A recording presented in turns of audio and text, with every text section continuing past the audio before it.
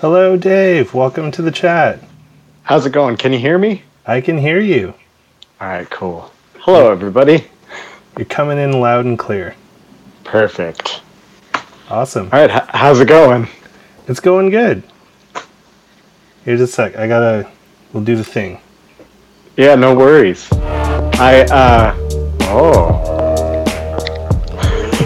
Welcome to episode 2 of season 3 on the Photo Chat. Welcome to Photography Chat with Merlin. Photography Chat with Merlin. And we've got Dave Rollins, aka Cinedar, on here with us. And also, I have to give him props for the new setup, because it was your question about better audio that led me to investing in buying better stuff for better audio. And it sounds significantly better, so yeah, thank you. No problem. I listen on the chat, and you get what you ask for. My cat is already meowing at the door. She's like, "You're stuck in there." I don't get good internet in my office, which is like a detached garage off the back of the house, and so I'm in the bedroom doing this. And the cat's like, "I see you there, but I can't be in there." So obviously... Oh yeah, and Alana says hi. Hi, Alana. I'll be sure to relay that message after this. Definitely. So I had like a couple topics that sorry to just like dive right on into it, but I had a couple topics that I wanted to talk about, and I also laid out some of my favorite books here in order to share with people. Like if I only had a couple books to hang on to, these would be the ones. Awesome. I mean, aside from I have a whole collection of books from various photographers, but these have been like my bread and butter and ones I've had kind of the longest. I'm looking forward to hearing about the books. Yeah, so one of them is Cape Light. I remember you talking about this one. Yeah, Joel Meyerowitz. Exceptional book. So for anybody who hasn't read that one, that's like an amazing book. Fred Herzog, Modern Color. Exceptional book. Kodachrome slides, which is just, they're amazing. I'm blown away by the work in there. Yeah, I have a copy of that one. Absolutely love it.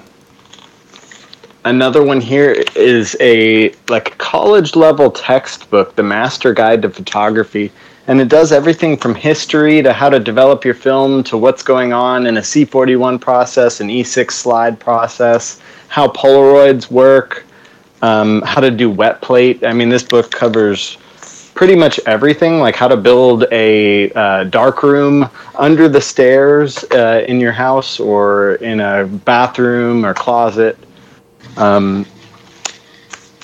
Just a couple more books here, and then we can move forward from my rant here about books. But this was an interesting one. It's called Read This If You Want to Take Great Photographs of People by Henry Carroll. And this was given to me as a gift, and I actually really enjoyed it.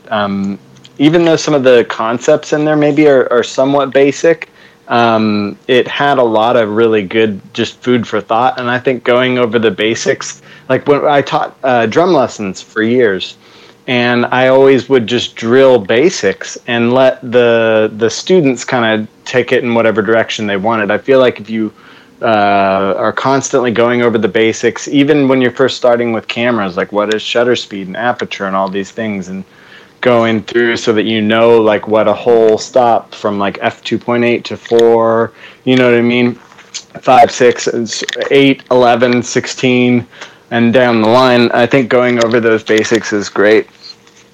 Last two here is The Unspoiled West. And this was edited by Jerome Prescott, but it's got all kinds of different photographers in there. A lot of glass plate work, which is amazing. And it was like $2 at Goodwill, so I got it. And the last one is Bill Brandt, Shadow and Light. It's just a great book. Awesome. So, yeah. And just one last one, The Andromeda Strain. which is not a photo book. But a fantastic book. It was one of my favorites. It's so when I was a good. kid. It's That's so really good. good. Yeah. So I'd like to talk to you about print. Like, why is print important to you? To me or to you? No, to you. Because I'm curious to hear like your side of that. Like, everybody's perspective on these things is a little bit different.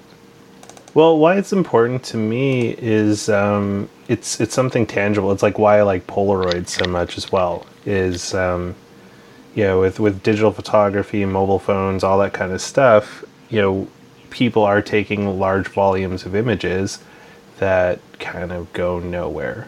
Like, I'm just as bad. Like, I had to upgrade to a 256 gig iPhone a couple of years ago because I had so many photos. And when I looked at it, it's like, 35,000 photos of like what? And I'm like, oh, but I can't delete any because like, maybe there's a good one in there. But it's like, how do you go through 35,000 photos? Like, it doesn't make sense. So I like the idea of print because it's something tangible that you can pick up and hold and share, and you feel more connected to it than you would being like, here, check out this photo on my iPhone, versus like, here, look at this photo. That's a big part of it. And then also like print in the sense of like books and whatnot is important because it allows us to share this medium with other people on a larger scale, such as this book by a fantastic photographer who we might know. I'm actually going to be giving away 2 of these today. There was too many, and like I wish I could give one to everyone. There were so many comments. I put it up very simply just to have people comment on there, and that would enter you in to win. And I didn't anticipate. I thought there'd be like 2 people doing it or something, but there was like 100 some odd people. It was pretty crazy. Well, I'm not surprised. I'm sorry to anybody in the chat too. I've not been like reading the chat or anything. That's okay. You don't have to worry about reading the chat there.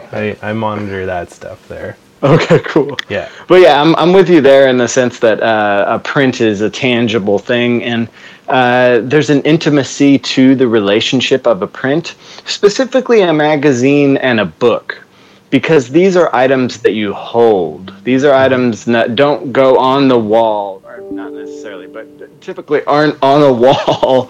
And so you hold them when you view them. And that's the reason that I really like making small prints, because even if you framed a small like 4x5 print, you may actually hold the frame and like view the object instead of it becoming kind of this thing that's on the wall. And I'm not saying that that's a bad thing, like big prints, but I think the relationship with a big print isn't necessarily as intimate, or maybe it's just when you first get it and you're just like enamored by this big print. But I feel like it's something that you're less likely to touch and hold, and the intimacy of holding that print is a big thing to me. And starting out in high school darkroom photography, if you didn't make a print, you failed. You failed that project fully because the final output was a print. So to me, then moving into the digital world, I love the digital world, but I don't get the idea of shooting a photo just to make a JPEG. I love previewing I do all inkjet prints for the most part at this point, but aside from like a preview, I don't really like the final output to be digital media. Like if I really love a photo, I'm going to print it like as soon as I can. Even if it's a 4x5 print of it, I'm going to print it as soon as I can so I can hold it, and then it's finally real. Like that print is finally this thing that exists. Even though I shoot, slide, and it exists in that capacity, but I feel delicate about negatives and stuff. You don't sit there and hold your negatives as opposed to a print, which I'm fine handling. Unless you're a psychopath, and then you're just like, yeah, get your fingers all over it. You're like chewing on it and stuff. I like the way this image tastes. You got a digital camera recently, right? Yeah, I did. we can go ahead and talk about that, because I don't like the idea that any photographic medium is superior to another. And so the whole film versus digital thing, I think they both have such amazing applications. And I completely agree with you on that.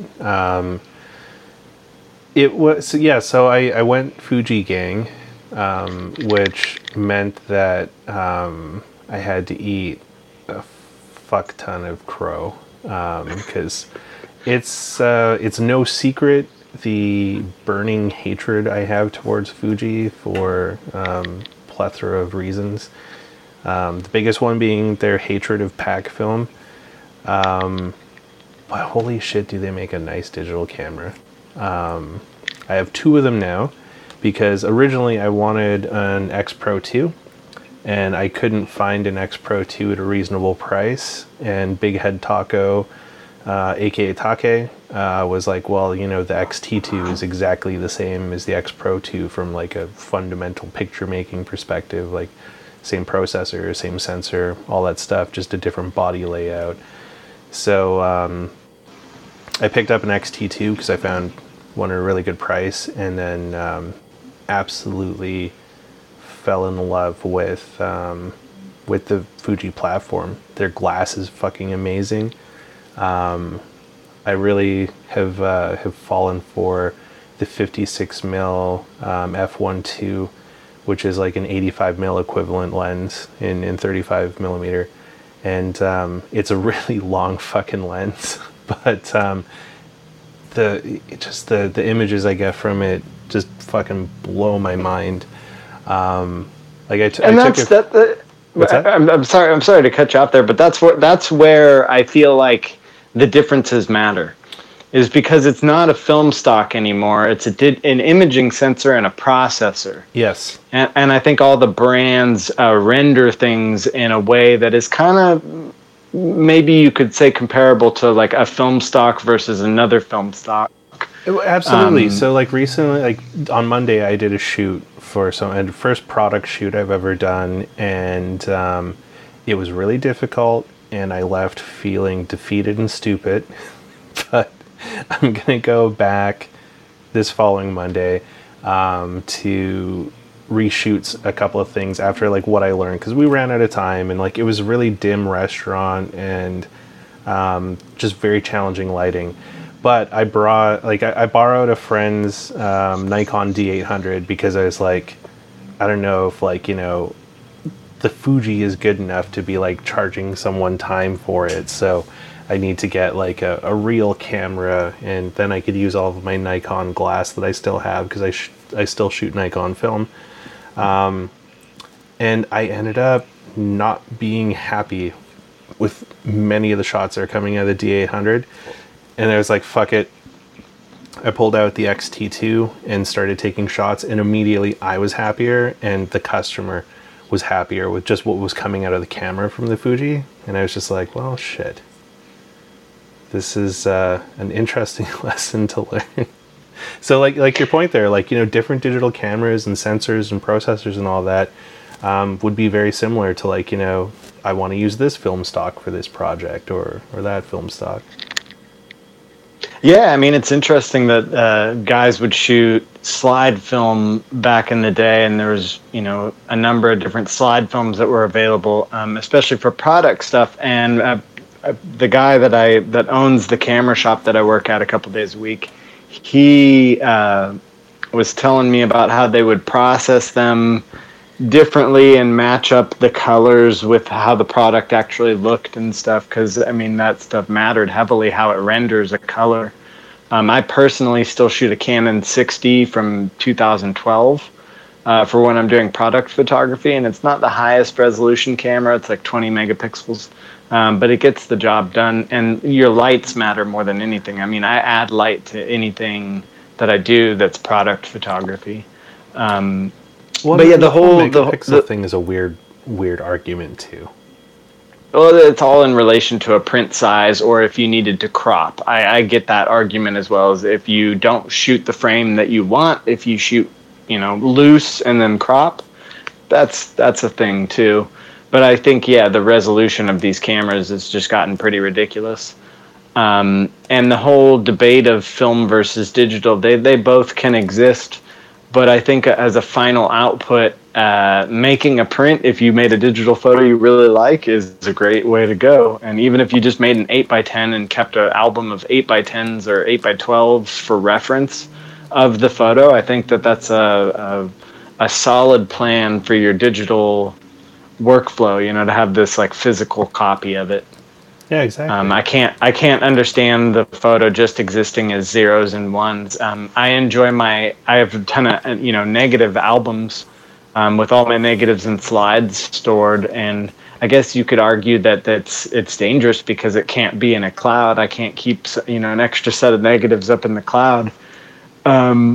But I just like knowing where they're at and where they're physically at, and they physically still exist. And as technology evolves, especially with the camera scanning world of things, I'm curious to see where things go with that, because I could digitize them again very fast with another camera or with another lens or whatever, different light source, a different computer program that I'm using to invert the negative. That's, some groundbreaking technology that uses liquid nitrogen injected into the computer and stuff, I'm terrible with storing my negatives. They live in a various assortment of cardboard boxes, ranging from a Home Depot box to some other ones.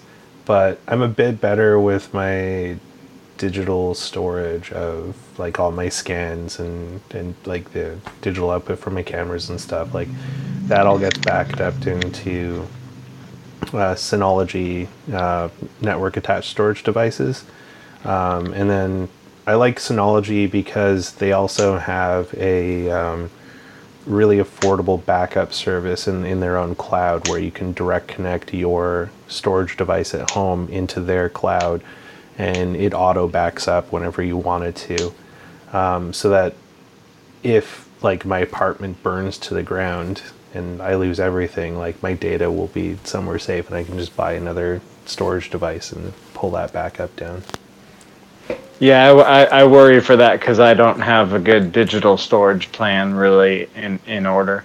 Aside from for some of my stuff, I have some of it backed up, but I guess my thought is always that I have the negatives and stuff I can not back those up, excuse me, I can rescan those. Yeah, it's just the time that you have to put into it. Oh, we got Armando. It doesn't take that much time. We got Armando and Lish here with us now. What's up, guys? I miss those guys. Oh, absolutely. And yeah, I mean, I feel like the world of portrait photography has changed significantly at this point. Not to say I haven't made portraits during the pandemic, because I finished a book during the pandemic, or the endemic. I'm not sure when we're finally going to go ahead and start calling it that. I don't know if we're out of the pandemic quite yet. So. Well, I don't think there is a getting out of it. I think it's an endemic now. It's just something we kind of live with. And I'm interested in the science of that the virus supposedly is getting less strong in order to allow itself longevity. That's also a bit of a misnomer too. So oh, and I'm not a scientist too, like, so like the argument that it's milder, so it doesn't matter. Like, it's a weird argument because that's not my point. Like, AIDS is just mild now, so it's cool, or no, it's just a mild case of herpes. Like, I don't want either of those things in any kind of capacity. So. Well, and I'm not a scientist, and my point wasn't that it's less scary. It's probably more scary because the scientists that I've been kind of following on this are stating that it becoming less strong like that is so that it can stay around for longer.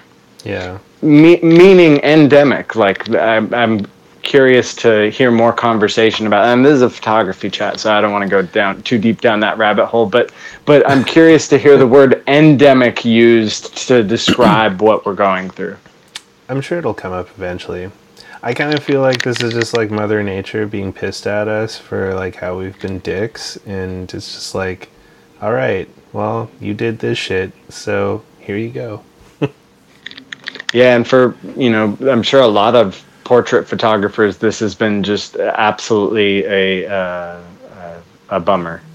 I think for lack of a better word, photographers, but just like street photographers, like any kind of photographers, because anything with people. Yeah, like anything that involves people in some way, shape, or form. Like the rules of engagement have changed. Like I just before the Omicron shit started firing up, things were feeling a bit safer, and I went to an event here in Vancouver, and someone went to shake my hand, and I realized it was like the first stranger's hand that had been like outreached to me, like, fuck, I don't know, since like 2019.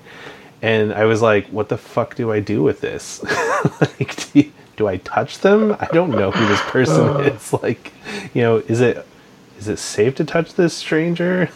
It's very weird. And like Lish, Lish says here he hasn't shot anything since 2019. I haven't seen this fucking guy since 2019.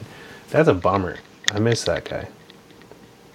Yeah, and it's didn't we see we saw each other in 2020? That wasn't 2019. That was 2020. And what a trip that well, we went saw down. each other right as the pandemic like exploded. Like, you know, that was the last time I saw you. Was like the weekend San Francisco shut down because of COVID. Like, man, that was such a weird fucking weekend.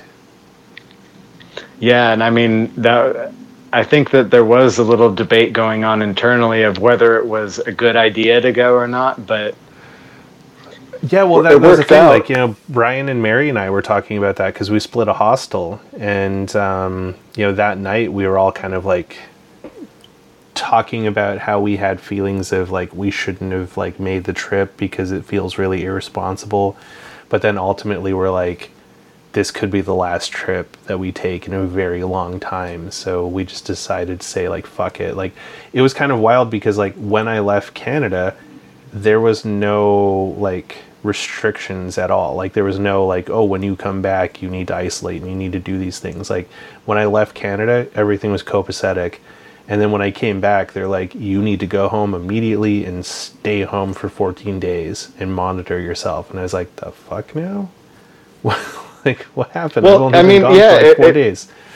It feels like that's when the turd hit the fan. Like, if I knew what I knew now, I probably wouldn't have gone. But I don't think anyone got sick from the event, though. Like, no. I have to give props to Brian Brooks and Daniel and Andy and all the guys that put it together. Like, even before the pandemic was a thing, they made sure there was like pretty good safety protocols in place there. Like, we weren't wearing masks or anything, but they were also very good about like, you know, sanitizing and like, you know, just being relatively safe. So like, you know, I have to give them props for like their forward thinking pre-pandemic times.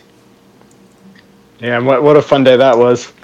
That was a fun day, like running for tacos because the governor shut California down.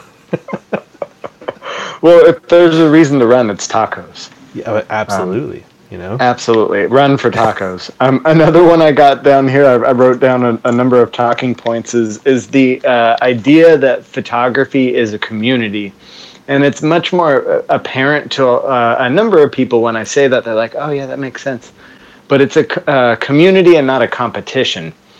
And so... just 1 second there before you jump into the community thing. Multiverse had a comment here saying they've wondered as well how the pandemic has affected their work. They used to attend many cultural events. It was part of their interest to document them, but now they've really turned inward.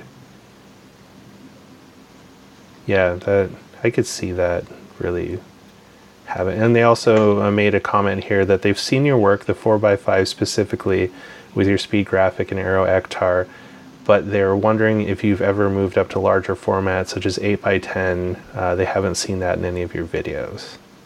Yeah, I haven't done any 8x10, and I honestly stopped at 4x5, and I'm fine with it because when you move up to 8x10, the camera's, you know, obviously bigger, but the lenses become more difficult to acquire and more expensive for the type of things that I would want. And so I've just kind of stuck with 4x5, and I've got a 75 millimeter lens, a 125, which I use the most, the 7-inch Aero Ektar, and then a 300 millimeter telephoto design lens. So it doesn't require as much bellows draw. And I actually shoot a lot of action sports with that telephoto as well, because I like the compression of it. And I just shot my first skate photo with the 75 But yeah, no, I mean, that's a long way of me saying no, I've never shot 8x10. But I do enjoy like Fujinon lenses. That's the 125 I have is my favorite lens. And I've got a 75 and a 300 as well. And I like leaf shutter stuff because it syncs flash at all the speeds, and it's just easy to work with. And yeah. I don't know. Did that answer the question? I think that answered the question. And Yakubova Studio says, I can't watch pre-pandemic movies without thinking how idiotic characters are for not wearing masks. Oh, yeah. I've kind of noticed that too. And also being like, whoa, what are you why are you doing that? That's so sketchy. I was watching something where somebody had something on their finger and another character went over and licked that person's finger, and I was just like taken back by it. Like, what is happening here? Yeah, exactly. But yeah, when people hug and stuff and you're like, do you guys not have safety protocol here? And Embracing Hypocrisy says, with the pandemic, they felt they had to cut the community building efforts of CCC, and they've been in hibernation ever since. Yeah, I could see that. And I feel like Dan says that he's a huge fan of your Star Trail photos. What lens are you using? I'm going to Florida for a bit to take rocket photos on his Crown Graphic. Use any lens. So I've used a 125 millimeter Fujinon lens, and I prefer to use my Aero Ektar, even though the foregrounds go out of focus. But I've used a Mamiya RB67 with a 90 millimeter 3.8. Oh, there's a spider up there. I've used an Olympus OM1, which I actually have right here, with a 50 millimeter 1.8. And I guess my advice to anybody doing it is to shoot either wide open or just stop down one stop, and that's it. Let as much light in as possible. Nice. Yeah, Star Trails are super fun, so thank you for that. How long do you usually run those exposures for? The longest I think I've done it was 119 minutes, because it was the length of A Life Aquatic. I watched that movie on a portable DVD player, and then when it was done, I was like, okay, well, I'm done. It's cold. That's awesome. Well, I mean, Steve Z is good company if you're going to be out in the dark. Yeah, and like I guess to go to like a general vibe of like some people are saying that they haven't shot. I remind myself of this often, and so I'll say it for other people, that photography isn't going anywhere. Yeah, I think that there's a rush to like make art, especially because we're in a digital age where like I can see that person put out 3 new photos today, and then next week they'll put out 3 photos again, and then they just made 6 posts. How is this person making all this art? And I want to be making that art, but it's not going away. It's just, sometimes things go a little bit on the back burner, and for myself, sometimes it's winter oriented. I don't shoot as much during the winter, but the pandemic just changed everything entirely. Well, and I also feel that sort of like guilt to create and guilt to be productive kind of thing are just like shitty byproducts of living in a capitalist society, where it's like, it's instilled in us that we have to do these things to hold inherent value, to be like, worthy of existing in this this current time. And that's kind of bullshit. Like, if you don't feel like you want to pick up a camera and go take some photos, that doesn't make you a piece of shit, that doesn't make you lazy, that doesn't make you like, any less worthy of existing than anyone else. It just means you're going through some shit, and you just need to like go through that. Like, if you're not feeling well, then your job is to work on feeling well. Like, not being like, oh man, I don't feel good and I don't want to take shots, and that makes me like epic garbage. Like, it doesn't. It makes you human. Just try to be kinder to yourselves. Yeah, and I think that's a great point of being kinder to yourself, because it's an internal thing. No other person is like, you didn't put out art, you suck. Like, you know what I mean? No other person is thinking that. We're the hardest on ourselves about all that type of stuff, We are the hardest on ourselves, but like unfortunately that internal pressure comes from external experiences where it's just like, we're living in this construct where it's just like we're told and we're shown that the like really worthy people are the people that go rise and grind and like, do all the shit. And cool, great for them. It's amazing that they can do that kind of stuff, but also it doesn't mean you're any less of a human being because you don't do that. Like, the only time you'd be less of a human being is if you like, willfully go and hurt people and take advantage of people just because you enjoy that. Then you would be a legitimate piece of shit. Yeah. So anyways, your community comment that you were going to dip into. Photography is a community and not a competition. So I have people will reach out and ask any number of questions, and I'm always eager to give like a full and thorough answer when I'm able to, but most of the time I give as much of an answer as I'm able to. And I love to share everything so openly, especially when I learn new things, or because it's constantly evolving. Photography is for myself, I mean. So I feel like it's important to remember that and to reach out to other people and stuff, because it is a community. It's an open community, and I share so openly because so many other people did that for myself. One of the people that got me back into shooting film, because I had gotten a digital camera and got kind of amped on that, was Travis Mortz, Killing Dreams on Instagram. And he's in my book. Nice. And I've always enjoyed hanging out with him. He's a BMXer as well, so we've got that in common, and we've got cameras in common. But he convinced me to move into the medium format. I'd only ever shot 35 millimeter at that point. And so I got a medium format, and he actually is the one who ended up selling me my speed graphic. But all of that started from a direct message, reaching out. And so, to other people, definitely reach out. Like even people who I assumed would never have been accessible have been accessible. So yeah, it's this amazing community, and I like to push that idea that photography is a community and not a competition. So when you rule that out, the competition aspect of it, it becomes just this open space, and I really love that. Not to say that there aren't people who are competitive. I'm sure that there are, but that's not for myself, and that's not been my overwhelming experience from photography. It's been super community oriented and just lovely people. I've met some of the most amazing people through photography. Yeah, and I share the same sentiment with that as well too. I absolutely feel that for the most part there are great photographic communities.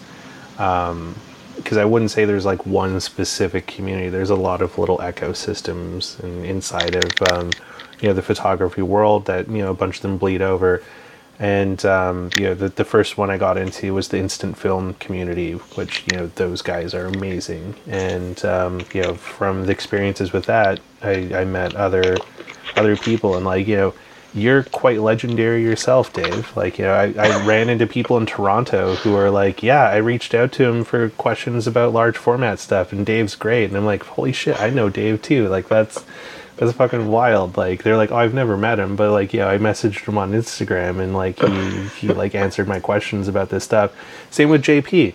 There was people in Toronto I met that, JP is trading cameras with them, and they've never met, but they're mailing cameras back and forth to each other and stuff. And, those are the people that I appreciate and that I like being engaged with. I don't really like this subset of people who are gatekeepers of knowledge and access and things like that. Cause that was one of the things that I didn't like when I was checking out Clubhouse for a while, was that there was these gatekeeper rooms where there's a handful of people that are listen to me and I will tell you all of the secrets, but only just a little tidbit, not all of it, because I know more than you.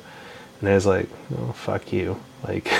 That's not the kind of shit I want to be with. I want to be able to chit chat with someone and share what I know, and hear what they've experienced and what they know. And I mean, in the before times, it was nice to be able to do that with like, a drink or some food and just like hang out and like, share adventures. And I hope that comes back because that was a really beautiful part of the community that I've been missing a lot.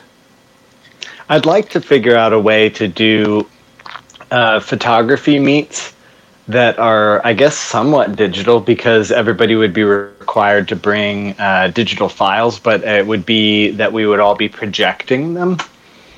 Mounted slides isn't going to be a thing like these days, but back in the day, there used to be like clubs where they would get together and they would all show their mounted slides, and it just like, it makes me giddy to think about doing that.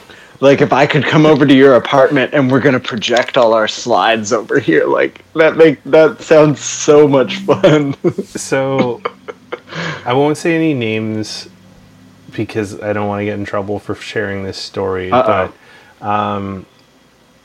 But a legendary photographer used to get invited to go to like camera clubs and like award photos. Like they would have like their year-end annual or whatever, and they would get like someone to come in and like look at all the photos projected as you're saying, and then like someone would win the award for the best photo.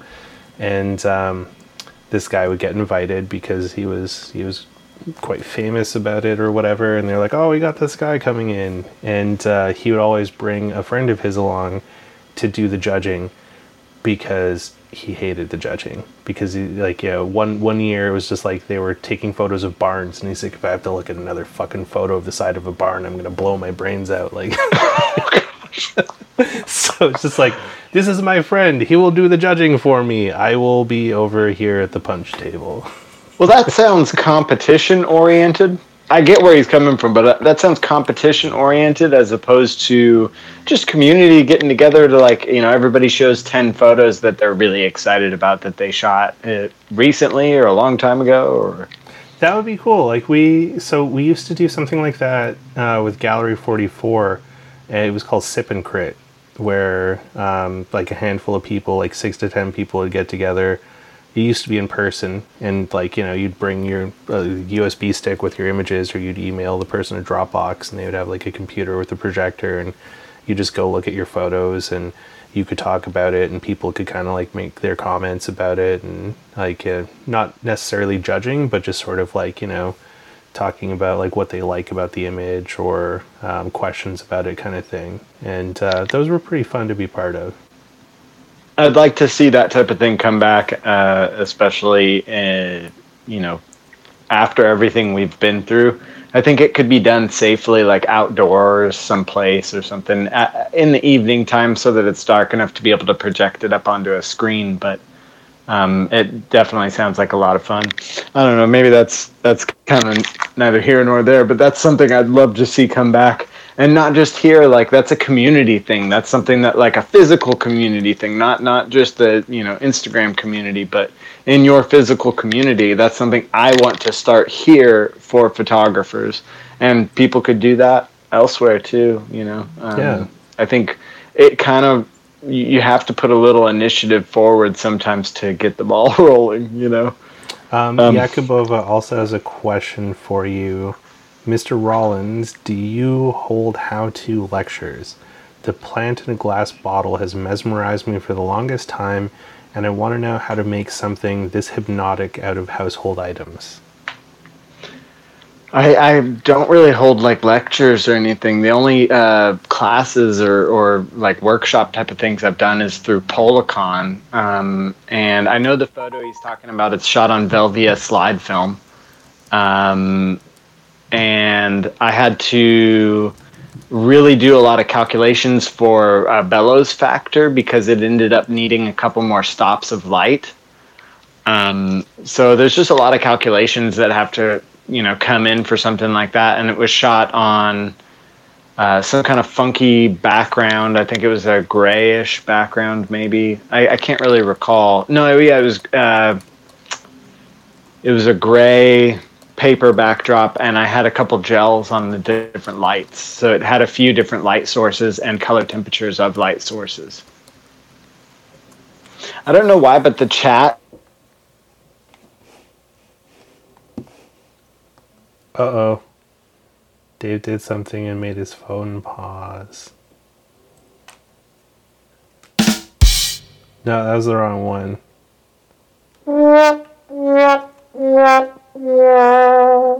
Come back, Dave. We miss you.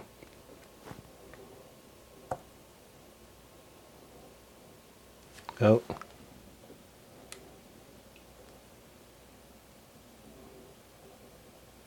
Oh, Dave has left the building. Let's see if we can get him back. Hello. Oh, your audio is not working. You might need to. Oh.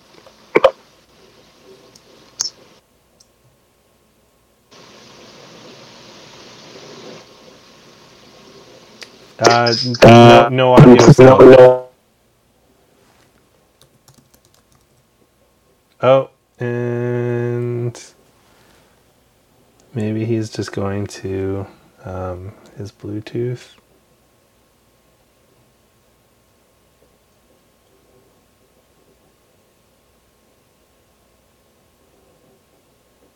Come back, Dave. Sorry, guys, we're having some technical difficulties here.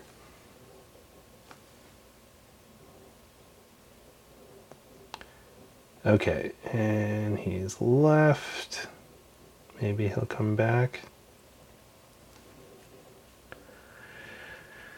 Oh, here we go. Third time's the charm, right? Maybe? I don't know.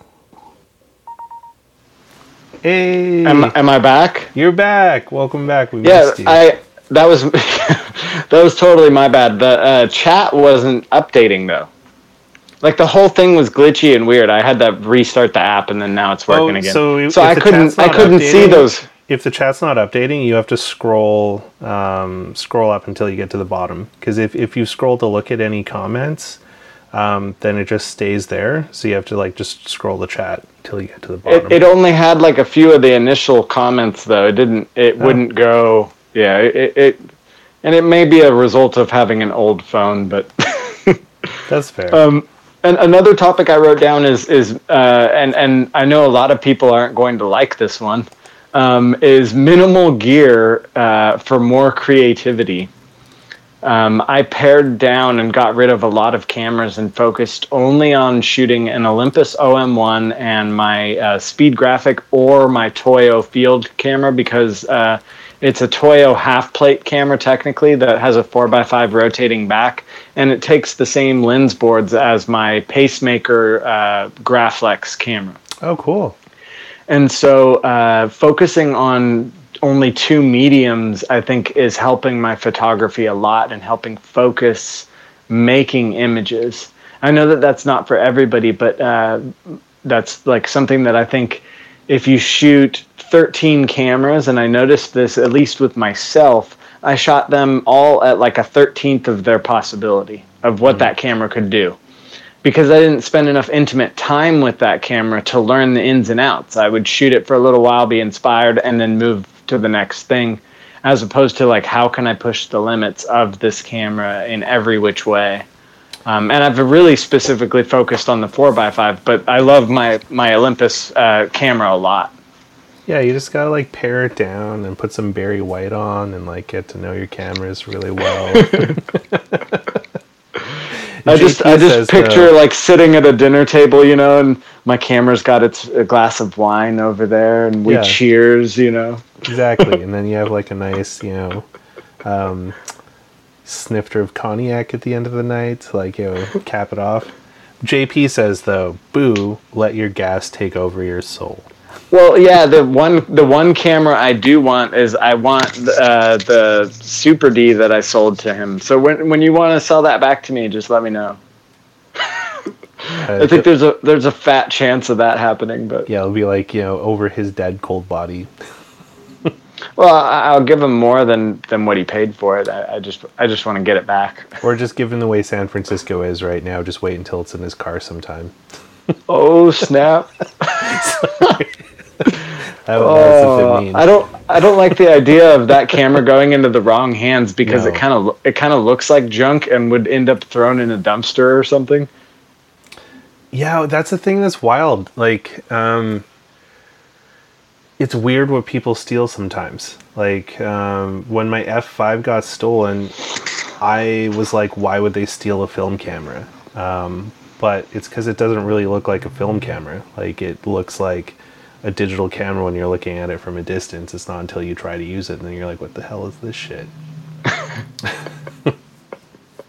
Does that one have the screen on the back?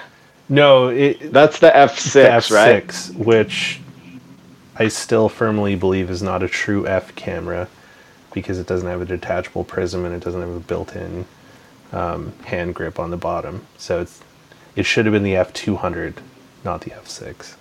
But that's my personal opinion as a Nikon fanboy.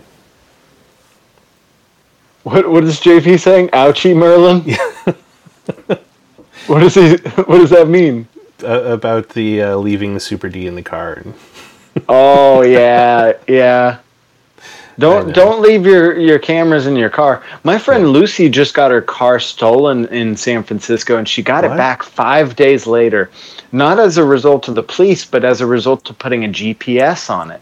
Oh shit! And it somehow ended up in an impound lot and had poop in it, and like it had like heroin needles and stuff. Like they had like camped out in the car and were doing drugs and stuff, but she got her car back. She was like, she came into the shop and was like, yeah, I'm going to get it detailed right now. I hope by detailed, she was lighting it on fire and collecting insurance to buy it. Right? I don't know. Like, what a miracle to get it back, you know? Yeah, I mean, I've never heard of anybody in San Francisco having something stolen and getting it back. Nobody's told me that story until she did. But I mean, the poop is not surprising for San Francisco because like you guys have an app that like warns you where the most poop is in the city. Like, you know, it's you say you guys, but I don't like being lumped in that San Francisco category. I feel like I'm not San Francisco. I love this. Someone made the comment, "Dirty Mike and the boys had a time in there." what movie was that? Was that Dirty Work? Where it's like, you know, the hobo train was ran in your car. Oh, it's too good. It's too good. Yeah, fair enough. You're not in the Bay Area, so.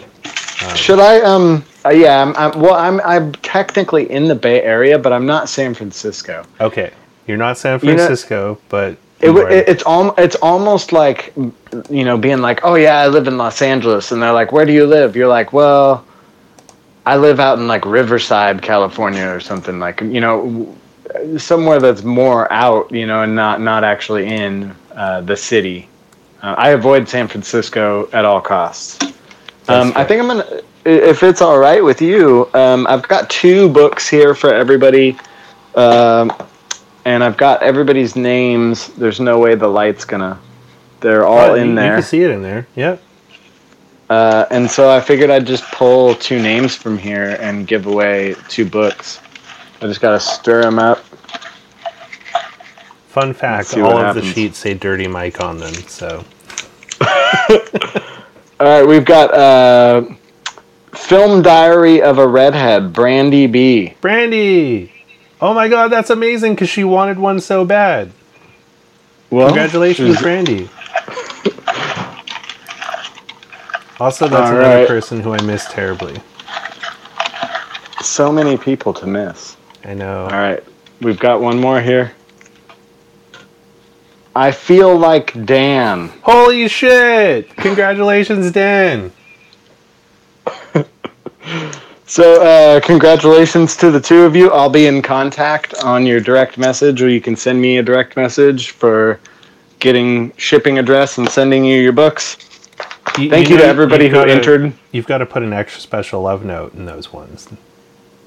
Oh yeah, and they're both getting a shirt too. So what? That didn't get mentioned, but but I'll direct message them, and it'll be a Dave's Film Lab shirt that I've still got some. That's amazing! Congratulations to both of you guys. Yeah, how awesome!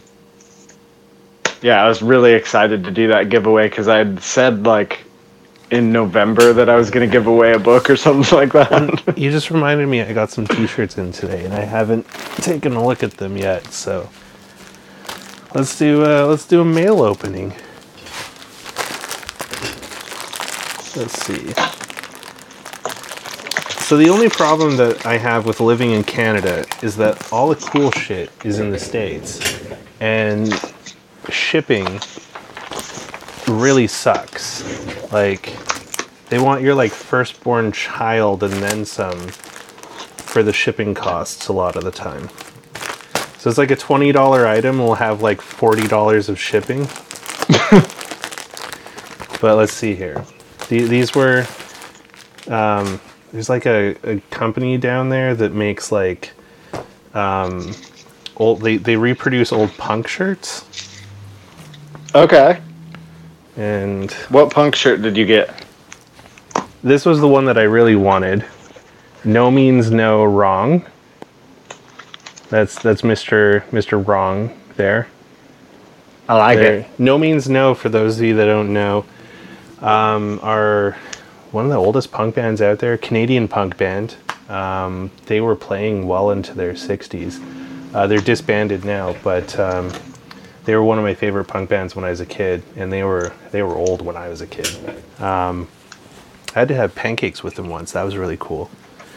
And It sounds fun. classic Lagwagon shirt. Nice. Yeah, I like the ape. And oh yeah, Alternative Tentacles. So this was a record label. I think it's still around. They do like punk stuff, but a lot of No Means No's albums were released on Alternative Tentacles. So if you're a punk kid and you like t-shirts like me, buy Focal Media on online. You can check out their stuff. They got all sorts of cool shit. For anybody out there, to segue to another topic, if you ever run into me, I typically have a printed portfolio on my person, so definitely ask Hey, that's me. to see it. Yeah, there's an image of you in there. And I saw you had one of my stickers. Yeah, I have one of your stickers in the back here. That one was an accident. Why was that an accident? Because Merlin was a little high when he was photoshopping and making that order, and they were supposed to be this size. Oh, and yeah, these are big. Yeah, this is a 5x7 photo album, so that's about 7 inches that way. Yeah, and so when I went to pick them up, I was like, holy shit, these are fucking massive. And the guy's like, yeah, that's what you order. I'm like, no, I wanted them to be like this. He's like, oh, well, I mean, check your measurements next time. And I was like, fuck, I thought that was the right size. Yeah. Oh, that's great. If you want a Merlin sticker, send me a DM and I'll mail you a sticker and a love note. So tell me what's new with your photo studio. Oh yeah, so I have a photo studio. It is in an old motel called the City Center Motel here in Vancouver on Main Street, and it got sold. Condo developers bought them, and long term, eventually it'll get flattened for condos, but that's a couple years away. And so there's this company, I think they're called Disco Enterprises, and what they do is they find properties that developers have purchased that are going to be destroyed at some point, but because permitting or whatever have several years before it's going to happen, and they make a proposal to them to say hey, let us rent the space and we'll rent it out to artists for studio space. And so this motel came up, and it's a really interesting premise because I've been looking at studio spaces since I moved back to Vancouver in May, and the biggest prerequisite I've wanted was running water, like my own running water in the space so that I could put together a darkroom. And to find that was going to cost at least $1,000, if not more, a month, because I'd have to rent a whole space. and I wasn't really prepared to do that. And then even like shared spaces, like I looked at some shared spaces around here that were like in the $400 to like $700 a month range, and I was just like, holy shit, like this is what you guys are like charging for this? Like that's kind of mean. So when I heard about this place, jumped at the opportunity to apply for it, and they're working with Vancouver Mural Fest to run this. So Vancouver Mural Fest is going to have people that will be there on site. They're going to be painting murals all over the building, as well as having events there throughout the spring and summer, which sounds really interesting. But the coolest part of it is you get a motel room, which has its own bathroom, which now I can build a dark room out of the bathroom. And the rent is very reasonable. Like, you know, it's like 600 and change Canadian a month with utilities and everything all in.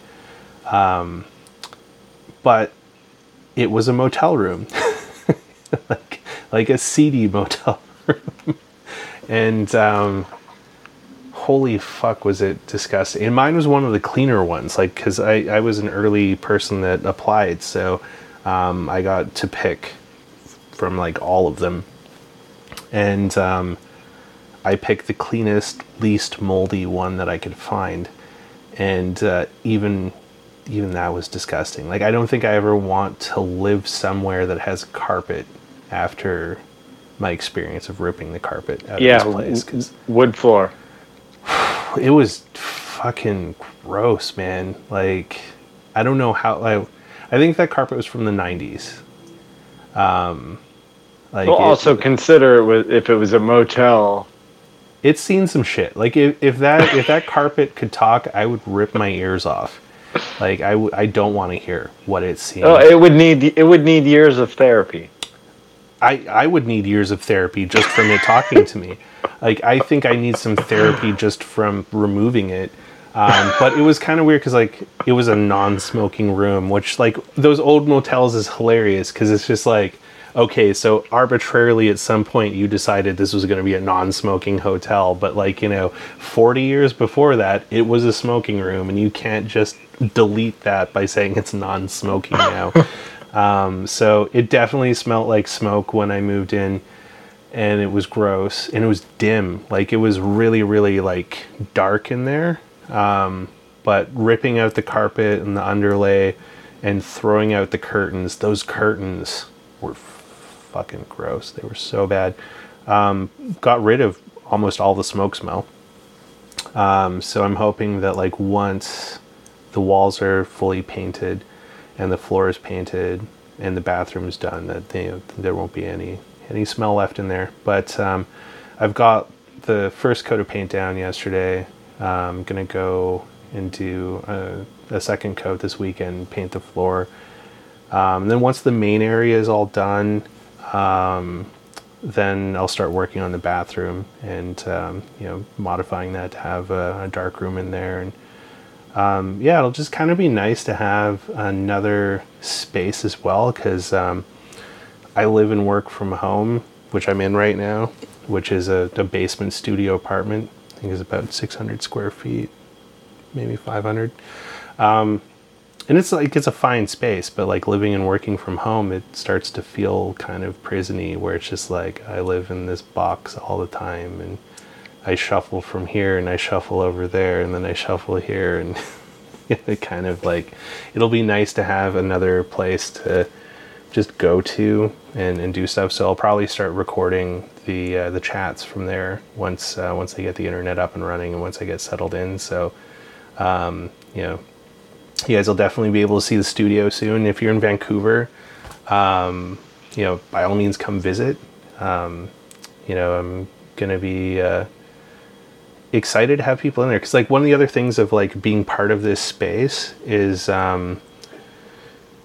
part of the consideration was if you wanted to contribute to the community with it. So, like, in the application, it was like, would you be open to participating in open houses? Like, would you be open to doing workshops and things like that. And I was like, yeah, I'd totally be down to like, participate in the open houses and to like, have like dark room workshops and stuff like that in the space. So I'm really curious to see where the community goes from. And I've met a couple of my neighbors and they're all pretty cool. A lot of photographers. One of them is a videographer as well too. She shoots like 16 millimeter and stuff. So it was cool to like meet some of the neighbors, and yeah, I think it's going to be a really cool space. And it's got a 2-year drop dead date so far, but there's a pretty good likelihood that it'll get extended because something will probably happen with the permitting or something like that. So at least 2 years, but maybe 3 or 4. Well, it'll be nice, and especially to kind of grow into a space a little bit. And then even if it did end, maybe you'll have a better idea of A, how much you actually use a space like that, and then B, like what you would really want, Well, and the other thing too is the timing of the space expiring kind of works out with my own personal expiration date for being in places. I seem to have a 4-year cycle that was established by my parents as a child, and I've subconsciously followed that and never really realized it until therapy, when we're unpacking all this stuff, and it's just like I do move every 4 years. It just kind of happens. So do you enjoy the move, or not really, but it just like it's ingrained in there. Like I didn't necessarily need to leave Toronto. I kind of missed Toronto a lot more than I expected, but I just had this weird compelling feeling that I had to leave. And now that I'm here, it's like, why did I leave? But fringe benefit is I would have never been able to have like a studio space and explore what that adventure would have been like. Wouldn't have had an opportunity to meet some of the people that I have met here. So yeah, I feel like as much as I miss Toronto, Vancouver's okay so far, and I think this space will make it more okay, because the things that I'm missing about Toronto, I may be able to like sort of regain from this space. And the light is really nice. So yeah, I saw you had posted a thing, and the light was kind of coming through the window. It looked really nice. Yeah, it has this beautiful afternoon light because it's kind of southwest facing. So I'm on the city view side of the building, and from like noon to like 4 or 5. In the summer it'll be even better because like the light stays a bit longer. But right now it's like if it's not a cloudy day, around like late noon, 1 o'clock to like 3, 4ish, it has this really nice beautiful light in there. And I'm on this upper floor, so I don't think I'm gonna have curtains because I'm not worried about like neighbors or anything like that. Like I might put some blackout things in just for like if I do start shooting stuff in there and I don't want to have like external light messing with other shit. But and it can help on minimizing the amount of baffling that you'll need to be able to have it enlarger in your bathroom. Yeah, if you cut down on the ambient light that's in that room, then the baffle that you need in there is like minimal. But if you have just straight light coming into the room, you really need to baffle the door in order to have it be light tight. I've got these like really thick blackout curtains from my old apartment in Toronto that are like the same height as the door. So I'm just going to use those to just like cover the door down so it's like non-existent. Hopefully we'll see how it works. Someone says miss the variations of Toronto winter gray. No, I don't. So I fucking hated all of the weather in Toronto all of the time. The winters really sucked and the summers were super muggy, and I learned new ways to hate my body that I didn't know were possible as a West Coaster. But what I do miss of Toronto is the the community there. There's a very interesting creative community there, and a lot of really cool creative people to work with, and access to film resources is what I miss the most. Does that not exist in Vancouver? There are some film resources here, but, you know, I've said it so many times before, Downtown Camera really spoiled the shit out of me. Like, the quality of their work, the price of their work, just the relationship I established with them of, like, you know, nearly 4 years of using the lab services there, is, I didn't realize how good I had it with them, because, you know, it's just, I kind of took it for granted that, like, you know, I could wander around downtown Toronto, bust a couple rolls of film out, and if I dropped it off before, like, you know, 2:00, I could have the photos that day, or the very worst, the next day. And I just kind of took that for granted. So that made having film as part of my practice super easy, because I could go out, I could take shots, and I get my pictures back a couple of days. And it made it a lot easier over digital too, because their scans are really good. I like the quality of their scans. I've never been unhappy with, like, the output that I've got from them. So as long as I didn't fuck up the image when I was taking it, whatever they were sending me was going to be usable image almost right away. Versus, like, you know, shooting digital, one of the things I've always hated about digital is the amount of work you have to do after you've taken the image, like going through and, like, you know, sifting the good photos from the bad, and then tweaking the ones that you like to look the way you want them to. Like, yeah, I just found it was a lot quicker to, like, shoot film, because if I wanted a certain feeling, I knew what kind of film stock to shoot. I would shoot that, and I would get what I wanted without having to do anything after the fact. I've gotten maybe someday they'll come out with SD cards, and it's a 36 exposure Velvia SD card, and you put the Velvia SD card in, and you get these amazing vivid tones, and then you're like, wait, but I want to try they've got a 24 exposure SD card, and it's Portra. I'm going to use the Portra SD card. I wonder if that'll ever be a thing. But the Portra SD card is going to cost $500. Yeah, but it's 24 exposures, so... This is probably going to hurt some people's feelings. I fucking hate 24 exposure rolls. You don't process enough film then.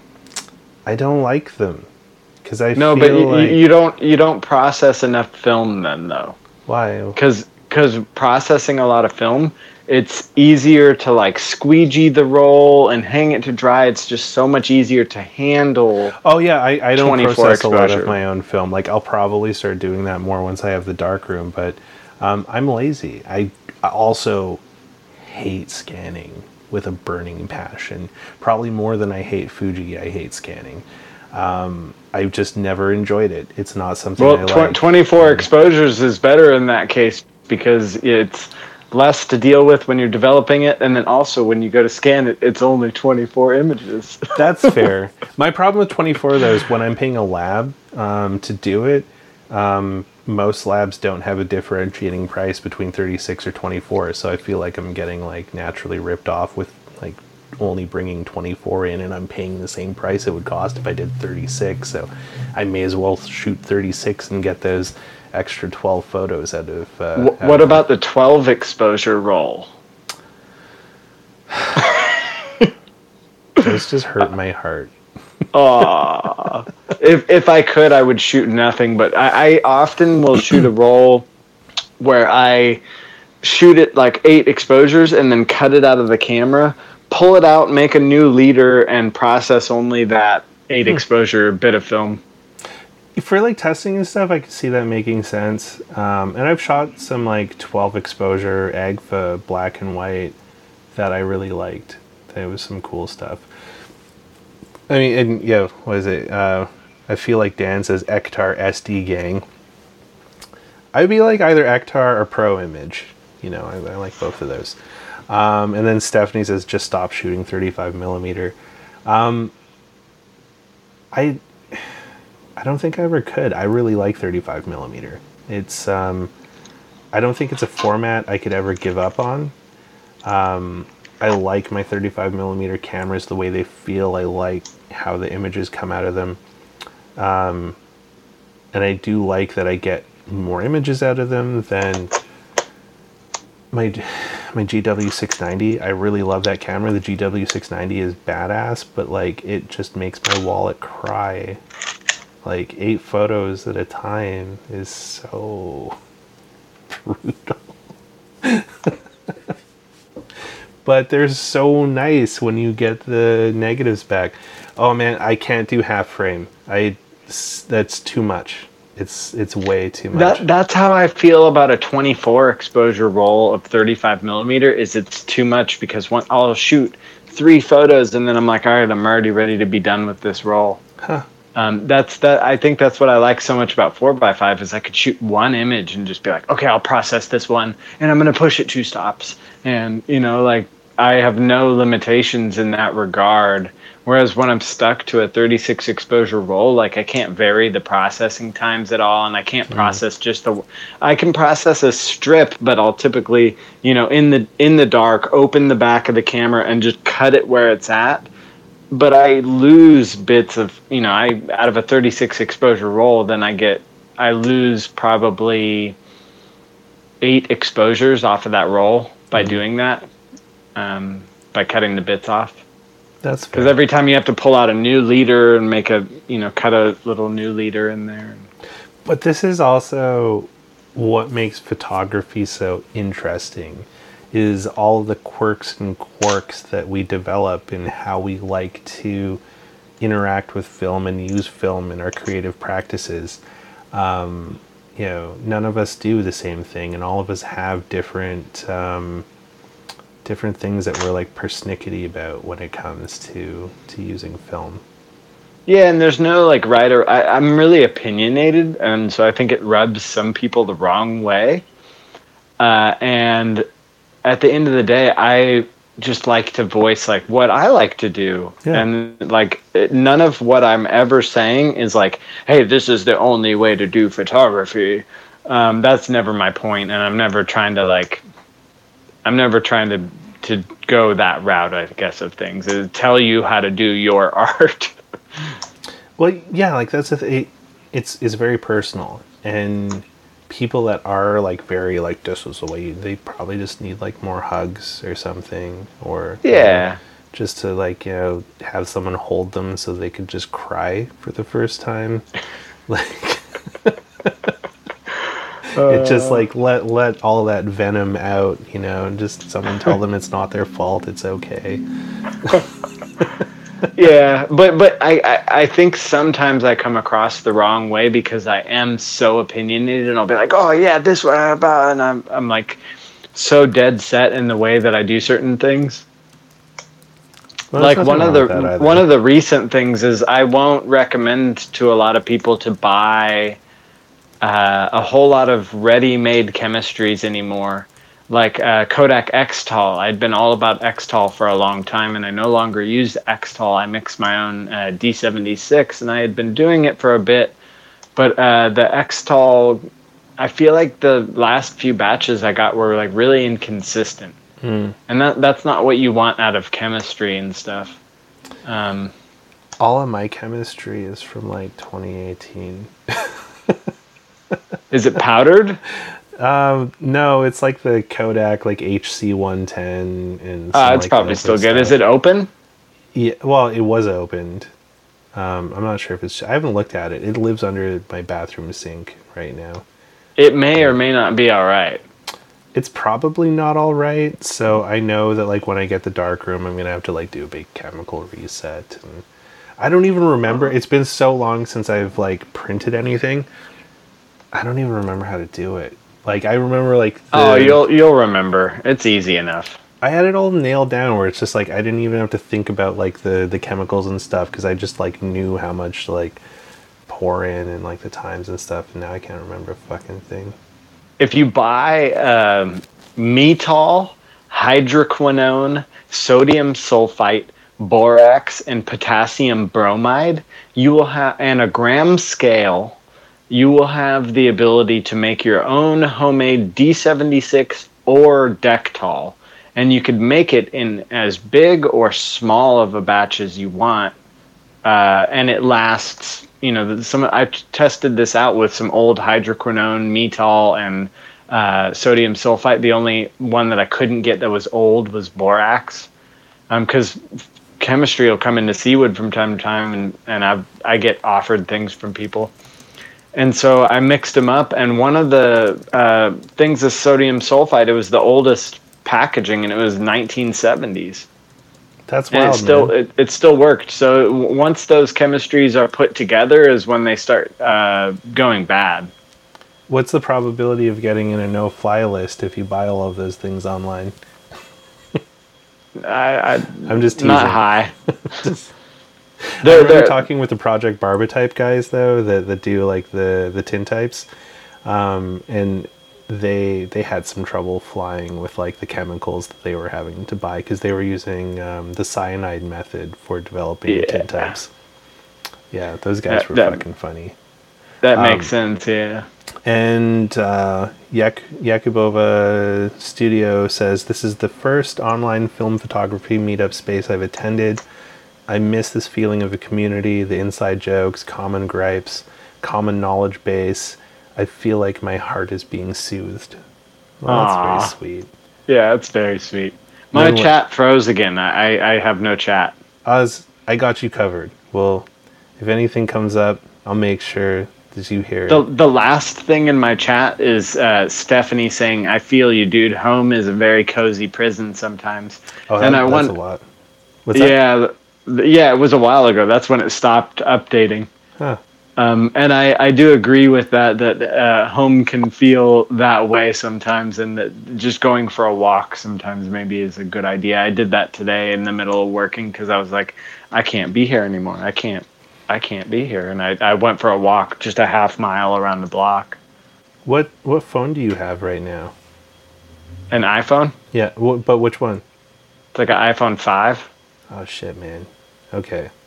We're going to get you a new phone. No, I like this phone. I'm all about using things until they die. All right, that's fair. Well, we could find you like an iPhone SE. It's like, it looks the same as an iPhone 5, but it's like an iPhone 7 inside of the gutty work. Is my phone glitching out other than the chat? No, it's fine, but I'm just, Okay. still want to help a dude out, I don't like technology. I really don't. Yeah. I work with technology all the time, and I have like a love-hate with it. Because I find it frustrating and divisive. Like, I got my booster shot on the weekend, and I went to the booster farm, as I'll call it, because it was just like, it was at the Vancouver Convention Center, which is like this huge convention space downtown, and like it took us an hour just to get through the queue. Like, they made us walk all through the whole fucking building, because there's two different convention centers. There's the old one and the new one, and so like it was at the old one, but they made us like walk down the walkway almost all the way to the new one, and then loop us back around and then queue us and everything again. And there's probably like, I don't know, 700-800 people in like the queue with me, and then they just kept adding more on the back end of it.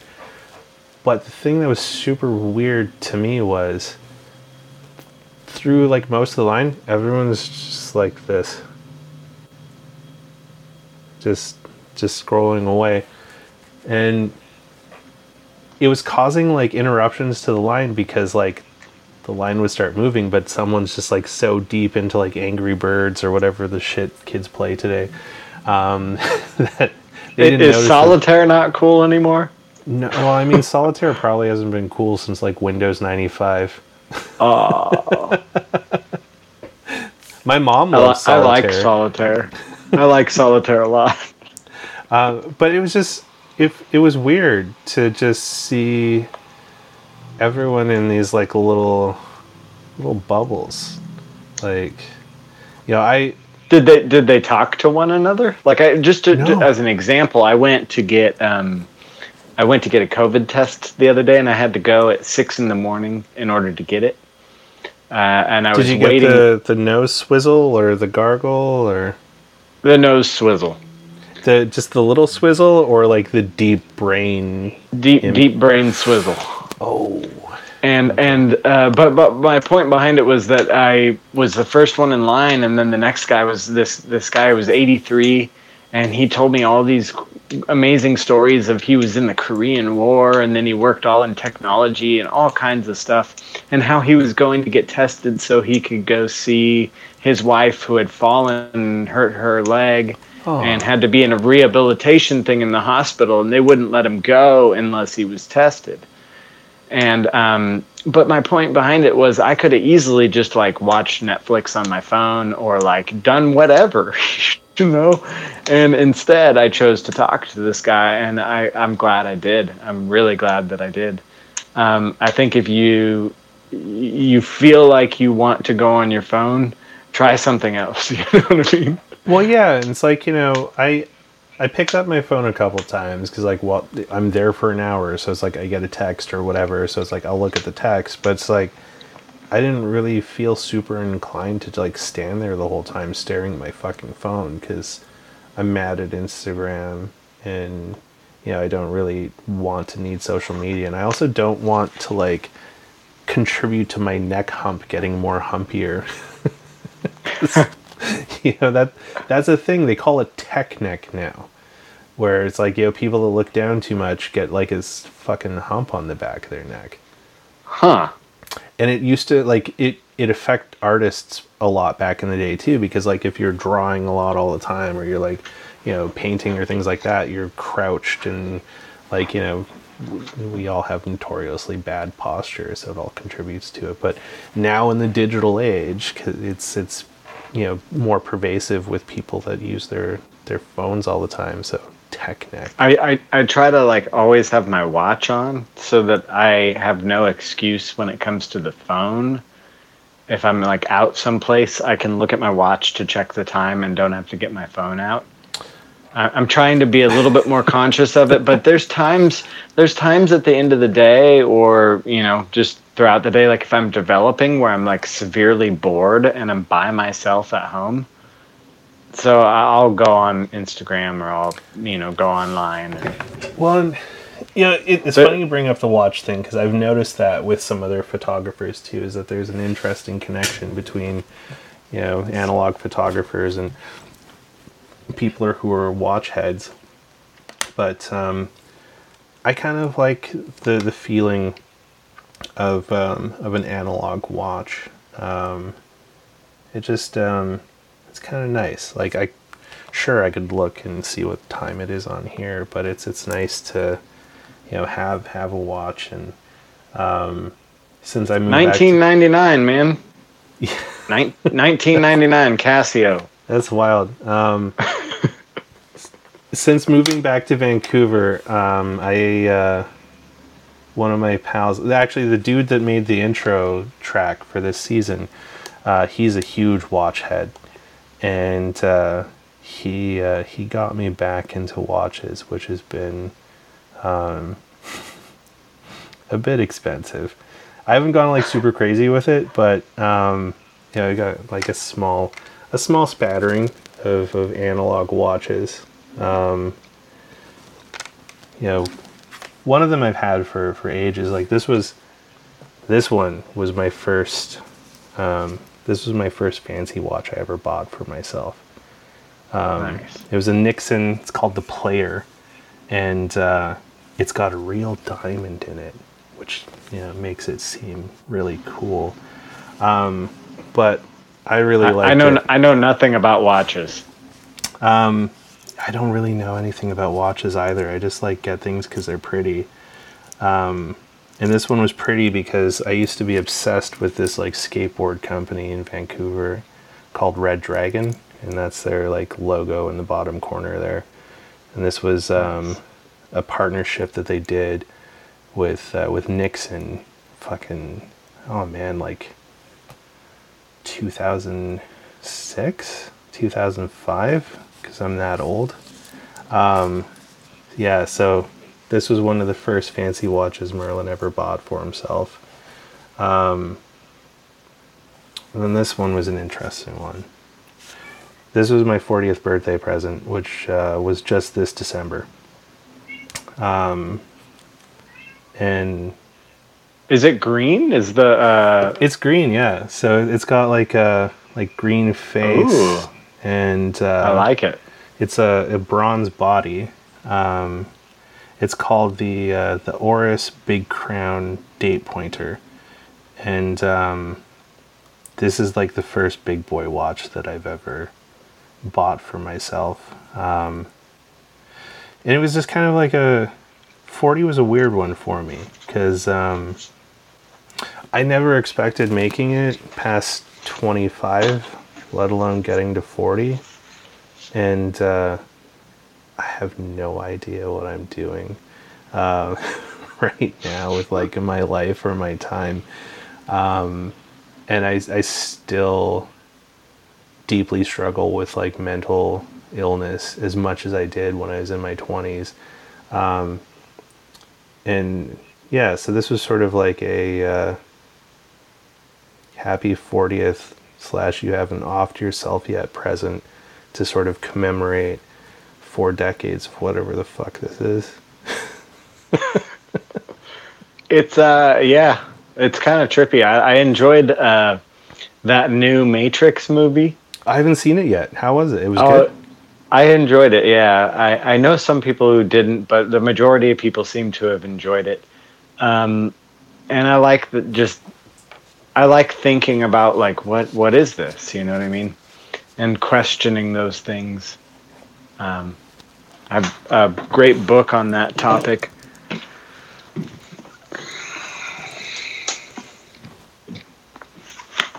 Have you read this one? What is that one? How to change your mind. Is that possible? Yes, with psilocybin. Oh, I mean, I do like drugs. Baelish. He was. But I hesitate to call it that. I hesitate to lump it in the same category as like taking heroin or, you know what I mean? Like. So, that's an interesting comment. I got a doctor for the first time it's probably been at least 15 years since I've had my own GP. And I needed a doctor because I had a psychiatrist in Toronto after the car accident who prescribed me all of these pills that help my damaged brain do brainy stuff now. And I didn't believe that they were actually making a difference. And I didn't find a doctor when I first moved here, so I ran out of that prescriptions and was just like, I don't really need them. And it turns out I do actually really need them. I didn't have them for like almost 5 months, and I was starting to really slip backwards into like having like where my brain was broken like it was after the car accident.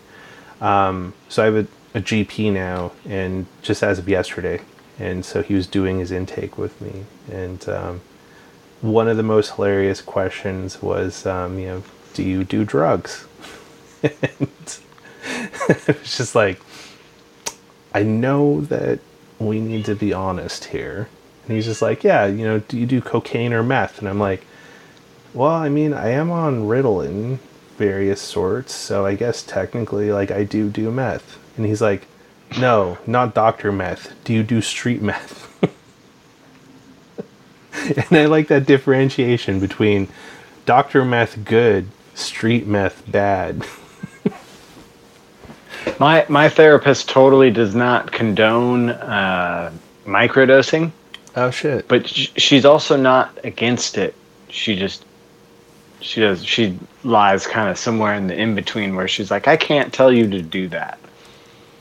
But I think microdosing psilocybin is a lot different than a lot of other substances in the abilities that it has to rewire your brain and to help you make conscious changes and decisions within your life that affect you positively, and not only affect you positively, but they how do I put it? They affect you positively, but they affect your outlook of things in a positive way too. Yeah, like psilocybin has been proven so much to have like so many good qualities about it.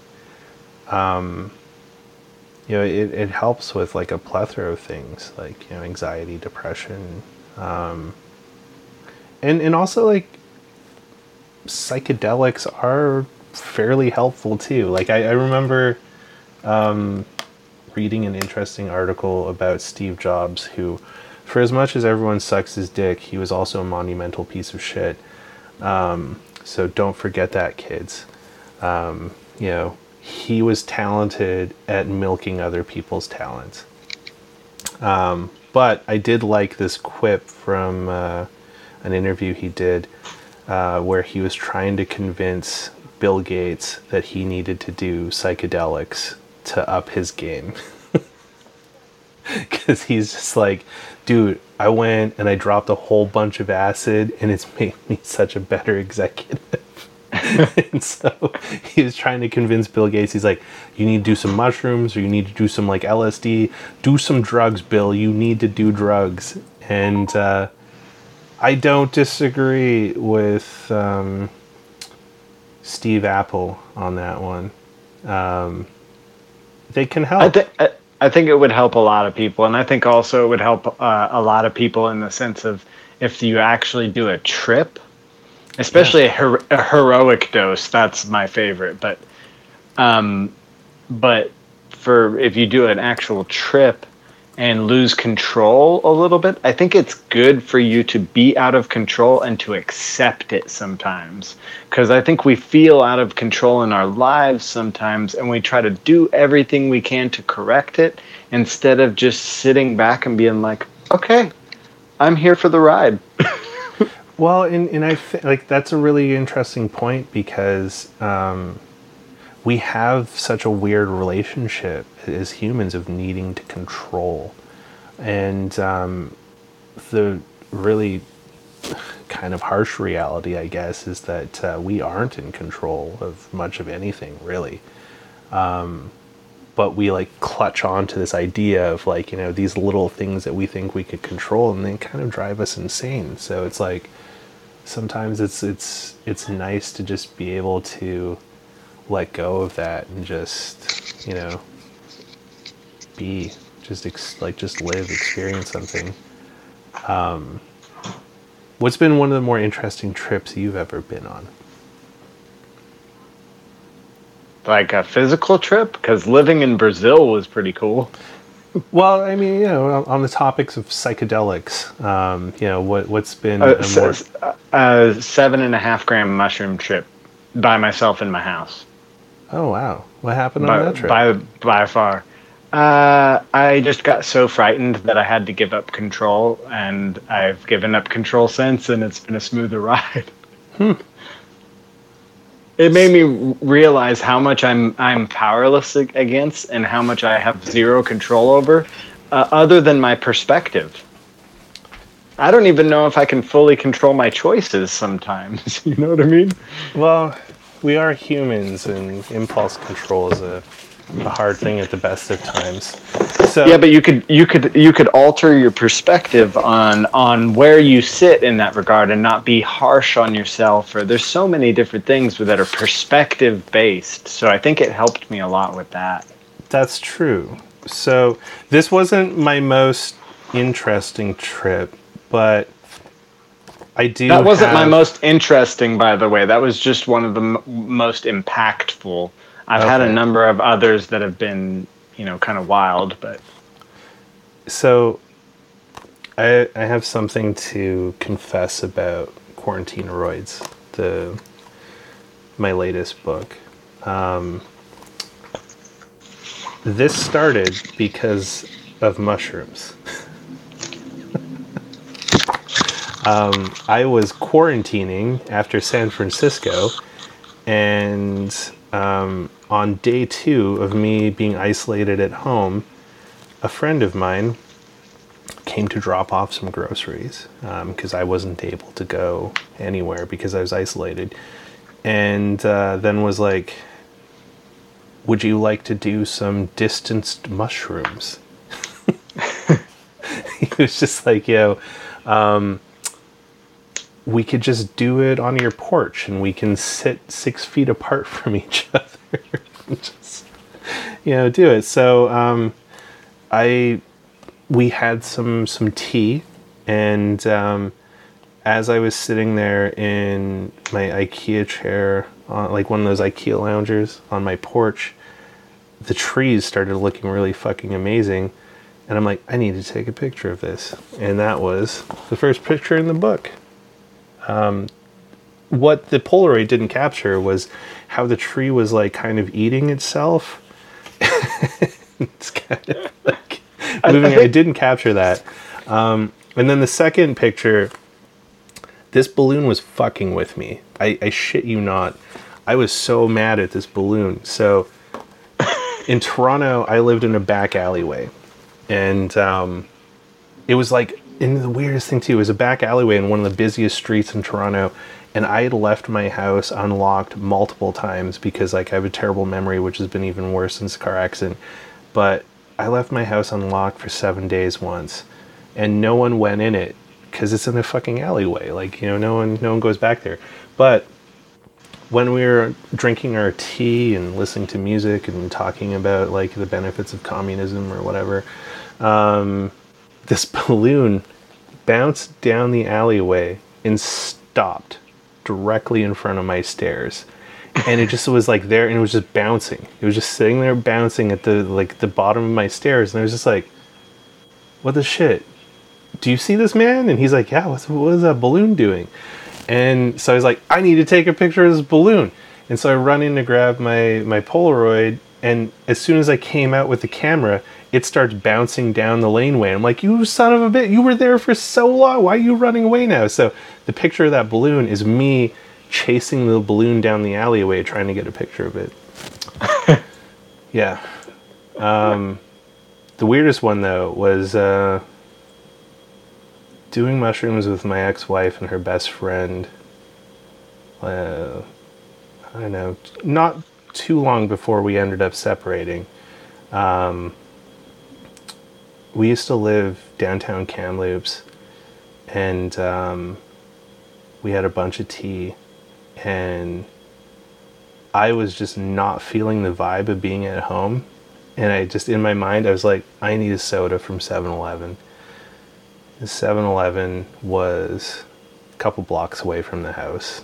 And she was like, no, you need to stay here with us. And her friend's like, no, let him go on his journey. And I was like, yep, I'm going to 7-Eleven. And I got like a block away from 7-Eleven. And sometimes like when you're in that space and you see something, you're just like, no, yeah, we're not going there. You can see it and you're just like, no. You don't even want to get close to it. For myself, the no means yes, because you need to go confront what you're uncomfortable with. It wasn't that I was uncomfortable. It was just like it was a bad feeling. And it was just like, something about the 7-Eleven right now is just, I don't want to go there. So I ended up wandering downtown Kamloops, and that was really fucking weird because, like, unbeknownst to me, that week, the art gallery of Kamloops was doing this really big installation on multiple buildings where they were projecting video art on the sides of buildings. So I'm like walking down the street in front of this gelato place, and I look up and there's this like 65-foot huge Asian man's head looking down at me smiling. When you're in that space, you're just like, what the fuck is going on right now? Why is this man smiling at me? And like there was this beautiful piano music, and I didn't believe it was really happening. So it's like I FaceTimed my ex-wife being like, do you see this, or am I imagining this? And her friend was like, what is that man doing on the building? And it was kind of trippy. And then I realized I was standing in front of a gelato place, So I bought gelato instead of soda, even though I didn't want it. And then I ended up, I felt unsafe. And so I ended up, the safest place in that moment was the police station. There was this park bench in front of the police station. So I just sat there with my melting gelato in front of the police station. And I phoned an old friend that lived in San Diego. And we talked for like an hour while my fucking gelato melted. And then I went home with my melted gelato still, put it in the freezer when I got home because I was like, I should probably eat that. And found it when we were moving out of the house. I was just like, oh yeah, fucking mushroom gelato. Nothing really profound, but I thought it was super weird that I felt the safest place on a head full of drugs was like in front of the police station. For myself, I think the last 2 or 3 years of psilocybin that I had used was intentional. Oh. So going into it with the intent of changing my mind. And I think that it had profound impacts and has helped me a lot to realize a number of things about myself. I'm not stating that I'm like somehow like better off or cured or something, but it just changed my perspective a lot and my ability to care for myself. That's an interesting approach to it because I never thought about challenging it that way and just like going into it. I think that, yeah, it's a good way to do it, especially with microdosing, but maybe doing microdosing for a while, and then if you felt safe enough, doing a trip. I do like, it's been a while since I've been on a good trip. I gotta go here in a little bit, by the way. I need to eat some food. I mean, I still got a little bit, but it's 6:42, so yeah, we've been going for a little bit. We've lost a few people. You did the book announcement. Not that I don't want to keep chatting and stuff, but I got to get some food in me soon. No, you should go eat. I miss you a lot, and I miss you too. It's just weird. The time we're in right now, because I was talking with Alex from Polacon, and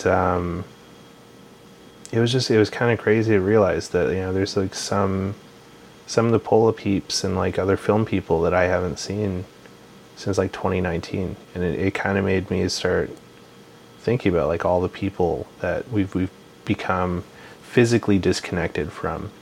That we still stay in touch with. Like, we haven't seen each other since like almost a year now, but we've talked frequently in that time. And yeah, it's just weird. It's been 2 years now, almost 2 years. Yeah. Sorry, like I mean, it just feels like 2020 never really ended, and we're in 2020 part 3 now.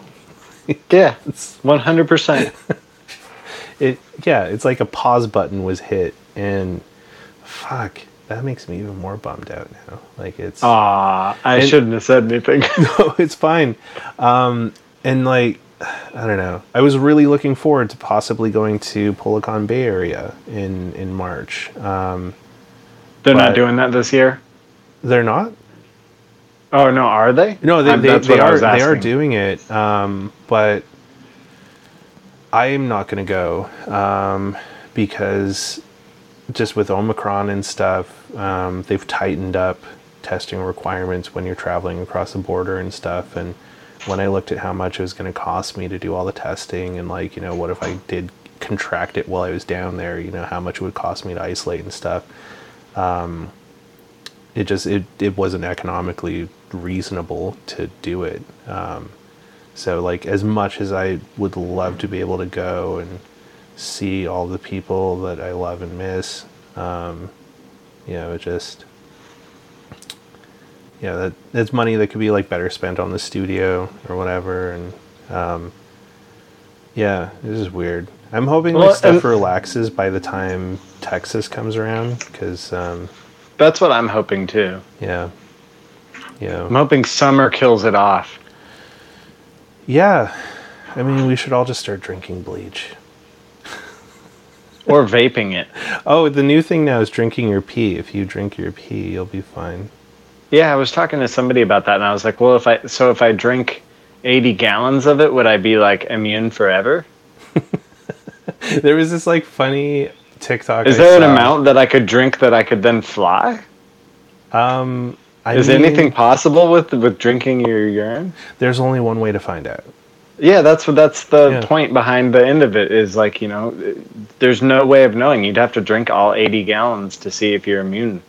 Yeah, it's drink 80 gallons of pee and start licking strangers and see what happens. As we lose like 8 people from the yeah, I don't know, like it's weird. I saw this funny TikTok the other day where they were making fun of like Republicans a little bit, and it was just like, if you really want to upset those libtards out there, start dying. That'll really piss them off. Like, just, upset them with your life. Like, choose not to do the thing that's so easy to do, that's free, and you can just do it and save your life because you want to piss off those fucking liberals. And it made me sad because I was just like, really? This is like what we've boiled down to now, is like this just fight of the sides, and people's lives are being affected and destroyed and altered forever. And well, they successfully distorted us with the media, and they took advantage of the fact that we weren't that far away from becoming divided. No. There's a lot of people that held anger but bit their tongue. And then I think when Trump became president, it gave them kind of the thumbs up to be like, you know what? Fuck you. Yeah, he made hate cool and like accepted. And it's just like, go out there and hate your Asian neighbor, or like condemn your gay person next door, or like whatever, because that's your right as an American, and that's what freedom earns you. And unfortunately, though, that has steeped all over the place, and we have Trump people here on this side of the border, and it's just so easy. Don't be a dick. Just be considerate of other people, Yeah, just stop for 2 seconds and remember that person you're about to hate on is somebody's mom, somebody's grandma, somebody's sister, somebody's brother, or whatever. Like, you know what I mean? Have empathy. Yeah. At the end of the day, everybody wants to eat and take care of their family and have shelter and stuff. That, you know what I mean? We're not that fundamentally different, even if we have huge differences of opinion. And that's why I don't really identify as anything like Republican or Democrat or liberal or any of those things, because I feel like that, why put us all into these finite little groups and stuff? And I think that things are much more variable than that if you really like broke it down, but people are just like divided. And if you're not with my people, well, then you're not my people. Fuck off. Get out of here. And I'd much rather hear why you feel the way you feel. You know what I mean? Or I think people's opinions are valid, even if it's a shitty opinion. Like, that's your opinion. You're voicing your opinion. And I don't think it's up to me to judge you, to say anything to you, to spit more hate into the world. What good does any of that do? You know what I mean? But it gets your opinion out there. I don't know, like, I think about the infallible words of Corbin Dallas. I identify as a meat popsicle. Yeah. It's just That's about right. yeah.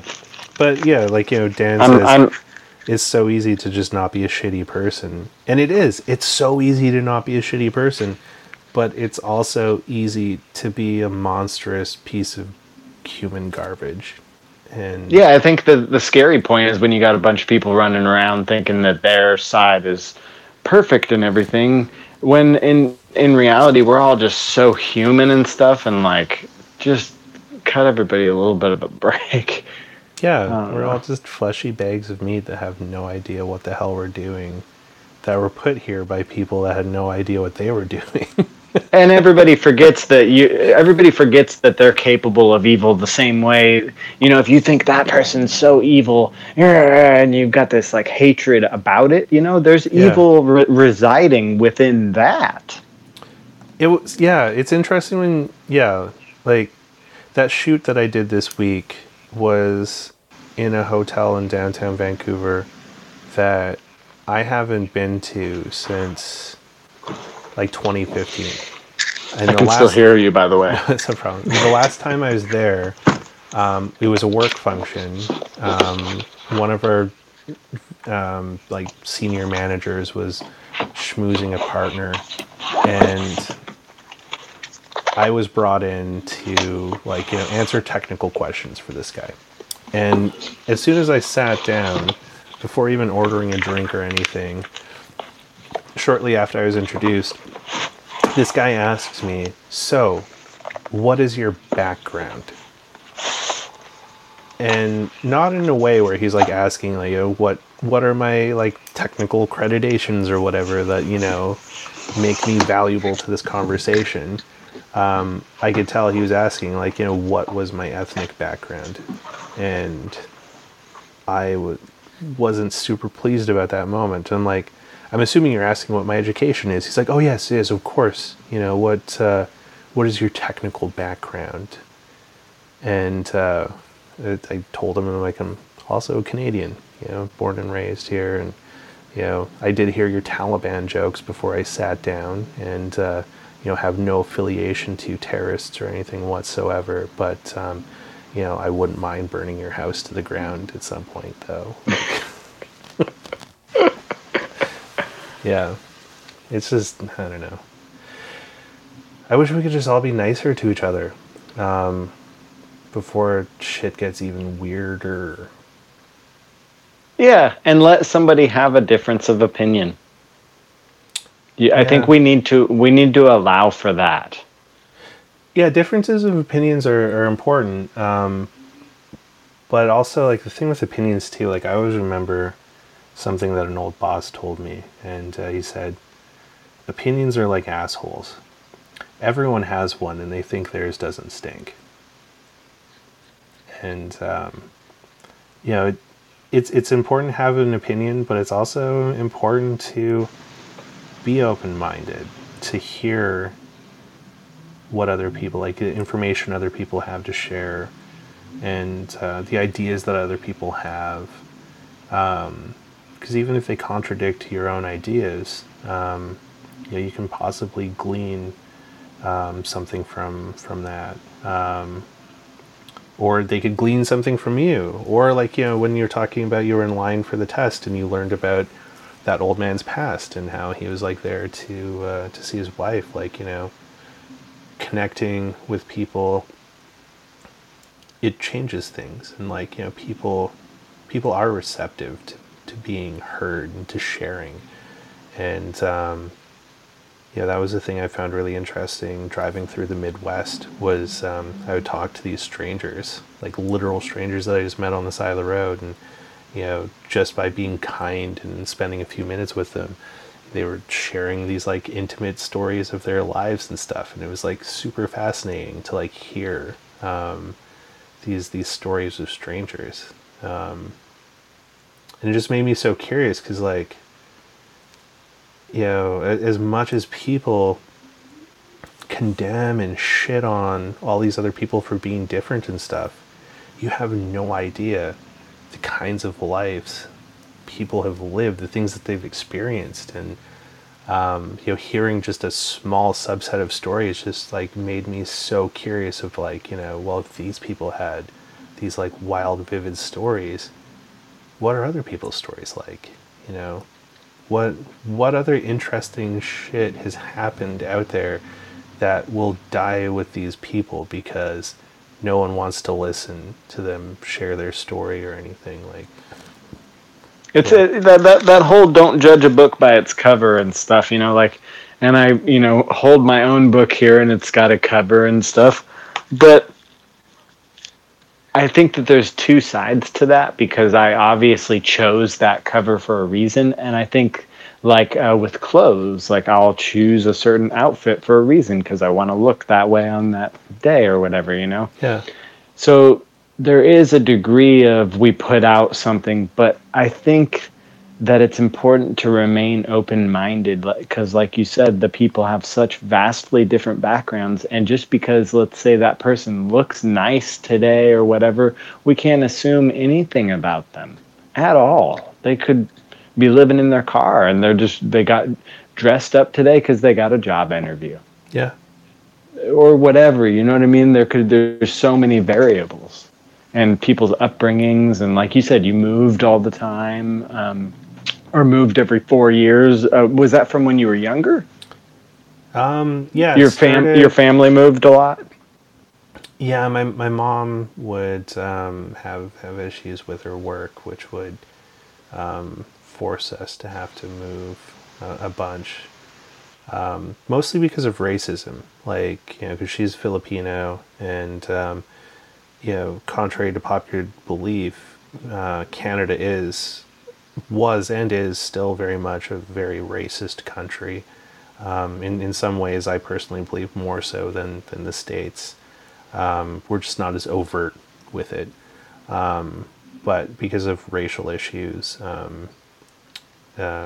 she would end up having situations with work where we would have to leave and go to a different town for her to continue working as a nurse, because like the predominantly white people didn't take too kindly to a Filipino lady outshining them when their exposure and experience with Filipinos for the most part at that time were mail order brides, so they were just kind of like, why are you here being a nurse? Like, shouldn't you be like making egg rolls and like pumping babies out or something at home? Yeah, that kind of like it. The first move wasn't because of that though. The first move was because they didn't want my brothers and I to grow up to become like crooks or drug dealers in the big city of Calgary. So we moved from Calgary to this like tiny little mountain town with like 4,500 people, where we were like the second colored family in town. Prior to us moving there was one other multiracial family. I think the guy's name was Joe. I can't remember his wife's name. She was a mail order bride from the Philippines. So everyone assumed when they met my mom that, she was also that, and would ask my father how much they paid for my mom, which that's an interesting cocktail question. It didn't really sit well with her. But then after we left Calgary, that kind of started like the four-year cycle. I kind of wonder sometimes like what things would have been like if we just stayed in Calgary. But also, I would have never become the person that I am now had it not been for had it not been for all of the things that had happened in my past, good or bad. So I celebrate all the things, dark and light. It all shapes us into who we are now. Yeah, exactly. But on that bombshell, you should go have some dinner. Yeah. It's been a pleasure chatting, and thanks to everybody who tuned in. The two individuals who won books, I will be in contact tomorrow about getting you your books. I think I'm going to somewhat tune out for tonight. But thanks for having me. It's been such a pleasure. Of course, man. Like, I gotta say it. I love you, Merlin. I love You're you great too. people. You're fantastic people, Dave. You're one of my favorite people. We'll be in touch, I'm sure. We will be. And joining me next week is I Feel Like Dan, aka Daniel Herrera, I believe. Oh, I hope I didn't butcher the that. gentleman who won the book? The gentleman who won the book is going to be my guest next week. Nice. Big thanks to him because originally I was going to be having a guest from Italy joining me, but there's been some stuff that happened with that. So Dan came in as a pinch hitter, and I'm super stoked to talk with him because we were already talking about getting him on an episode. So it'll be a lot of fun. And Dan, I appreciate you, Dave. I love you, man. And thanks for tuning in, and we'll see you all next week. Stay safe out there. Take care. All right, see ya. Thanks, everybody. I appreciate you guys. Dan is sick as fuck.